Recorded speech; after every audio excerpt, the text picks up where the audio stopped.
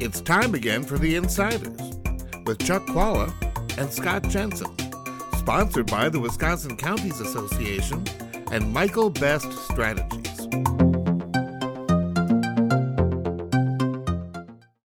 I'm Scott Jensen, former Assembly Speaker. And I'm Chuck Chvala, former Senate Majority Leader. And we're the Insiders. This week we're going to be talking about the upcoming Democrat and Republican conventions. These two are bound to be a little bit different than we've seen in the past. Chuck, what are you expecting? Well, it's going to be very different. I would say wild, but then I realized there's hardly going to be anybody there, so that can't be too wild. But the bottom line is you're not going to have big numbers of people here. I think because it is in Wisconsin, I'd like to focus a little bit more attention on that. And of course, I know very little about the Republican convention. But I would hope that the Democrats would almost immediately after the convention ends, start pushing to get it back to Wisconsin 4 years from now.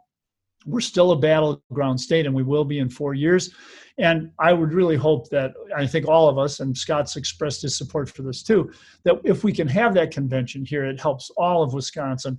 It creates an opportunity for people to have lifetime memories of meeting Senator so-and-so, or I met Congressman so-and-so before he or she ran for president and became president. Those are great little things for Wisconsin. There will be a lot of economic activity. It will be great for our citizens.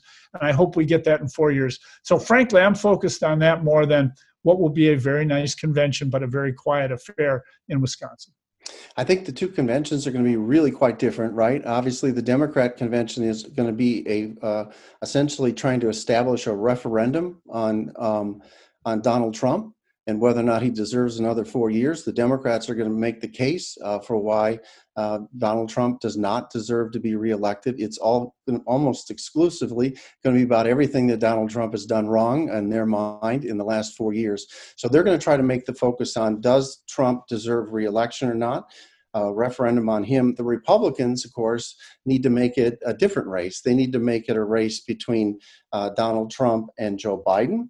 And they want to be able to compare those two candidates.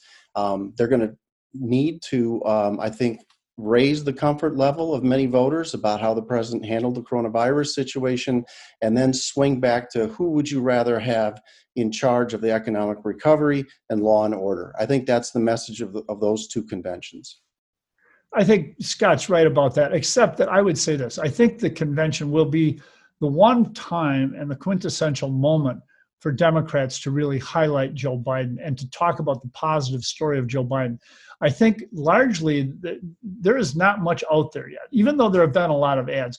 I think that Joe Biden, other than he's a guy that we're comfortable with, is not well defined in the minds of many. And I think they'll use this as an opportunity. Let me hark back to the convention where Barack Obama was first nominated. I thought that he won the election. If you were watching that night, the night before he came and appeared, he was on the screen. And what happened is his wife and the two kids came out. And the little one, I forget the names right now. But his young daughter turned around and saw him on the screen and said, "Hi, Daddy." That moment, I think, spoke volumes to everybody in the country. It said something about him and his attitude and his relationship with his family. And I think people relate to the individual they're electing president.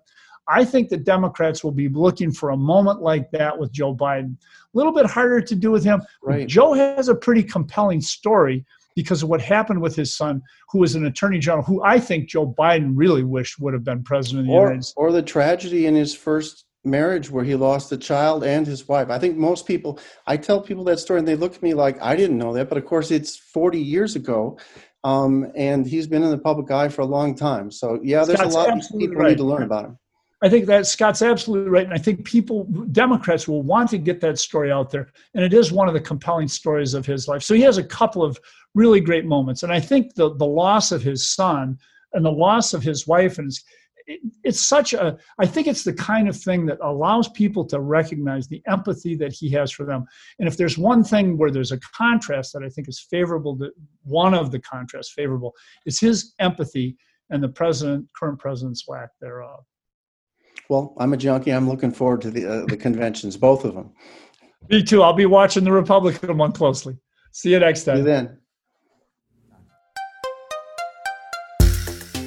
You've been listening to The Insiders with Chuck Chvala and Scott Jensen, sponsored by the Wisconsin Counties Association and Michael Best Strategies.